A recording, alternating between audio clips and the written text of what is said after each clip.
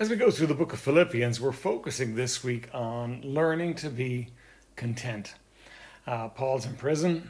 He has no reason for being happy or contented, but he is. He writes a letter, and the theme of it is joy. Now, I think it's wonderful about the Apostle Paul that he's transparent with us, that he shows us what. And he says this, he says in Philippians 4:11, "Not that I speak in respect of want, for I have learned in whatsoever state I am, therewith to be content." Now he says, I have learned. Isn't that great? You imagine the Apostle Paul was born knowing how to walk with God and knowing how to live with God, and he had all these things in place in his mind, but he didn't. He had to learn them. Now we're going to look this week at how he learned them, but I want us to first of all just focus on that thought that Paul had to learn. So Paul's in prison. He's not in the place he wants to be. He's not doing what he wants to do. He wants to be out there preaching the gospel. And he wants to be doing what God would have him to do. He wants to be fulfilling his calling in life. And yet here he is in prison. So how is he going to be content in a situation, excuse me, that is really not of his choosing, that is problematic for him, that seems to be shutting down his ministry? Well, he's got to learn to be content. Do you know that you and I have got to keep learning? Christianity is not just about the things we do. Christianity is about the things we learn and the attitudes and thinking that we take on because of the things we learn. And this week, as we look at contentment, we need to learn an attitude of contentment in our lives that's going to help us. I imagine for the Apostle Paul, it went something like this. Paul looked at his chains and he said, I don't want these chains. These are not my plan. It's important that we recognize when things are not what we want them to be. We can't just gloss over it and pretend they are when they're not. We need to recognize, no, this is not what I want it to be. But then Paul looked up and he said, Lord, what are you doing with these chains in my life? What do you expect me to do with those chains?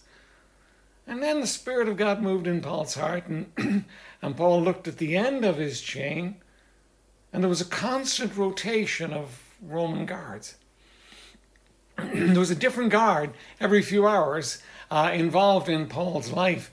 And so Paul was able to look down at something he didn't like, look up at God and ask God what was going on, and then say, there's a mission field at the end of my chain. And what we saw in chapter 1 of Philippians is that Paul says, the things that have fallen out to me have fallen out rather unto the furtherance of the gospel. The gospel is going further. But Paul didn't always have this contentment. He had to learn it. And he learned it so that what Paul is saying is, I can be content in prison, I can be content when I'm free. It doesn't really matter to me, in a sense, because whatever I'm doing and wherever I'm going, God is involved in it, and so I can learn to be content. So let me give you a couple of challenges here.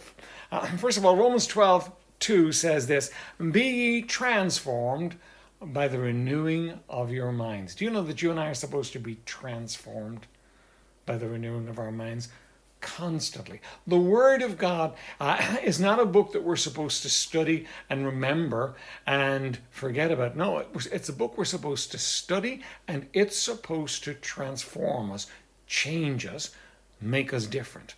2 Corinthians 10:5 says, casting down imaginations and every high thing that exalteth itself against the knowledge of God, and bringing into captivity every thought to the obedience of Christ.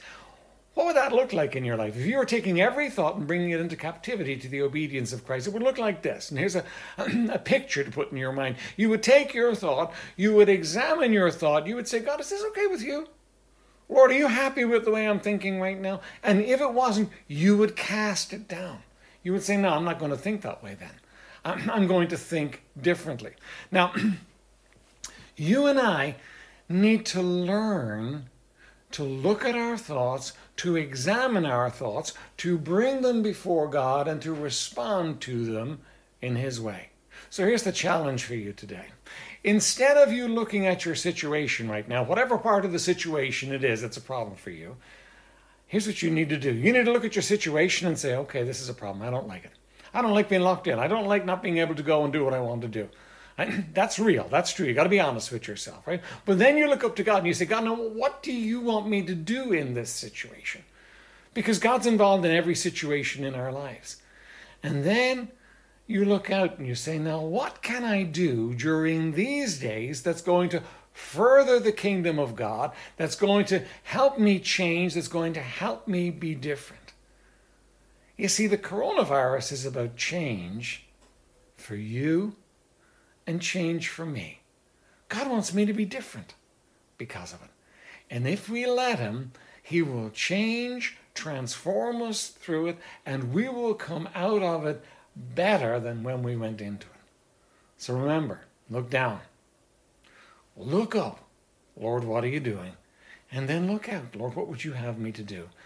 And you will find a blessing in this time of trouble, and you can learn to be content.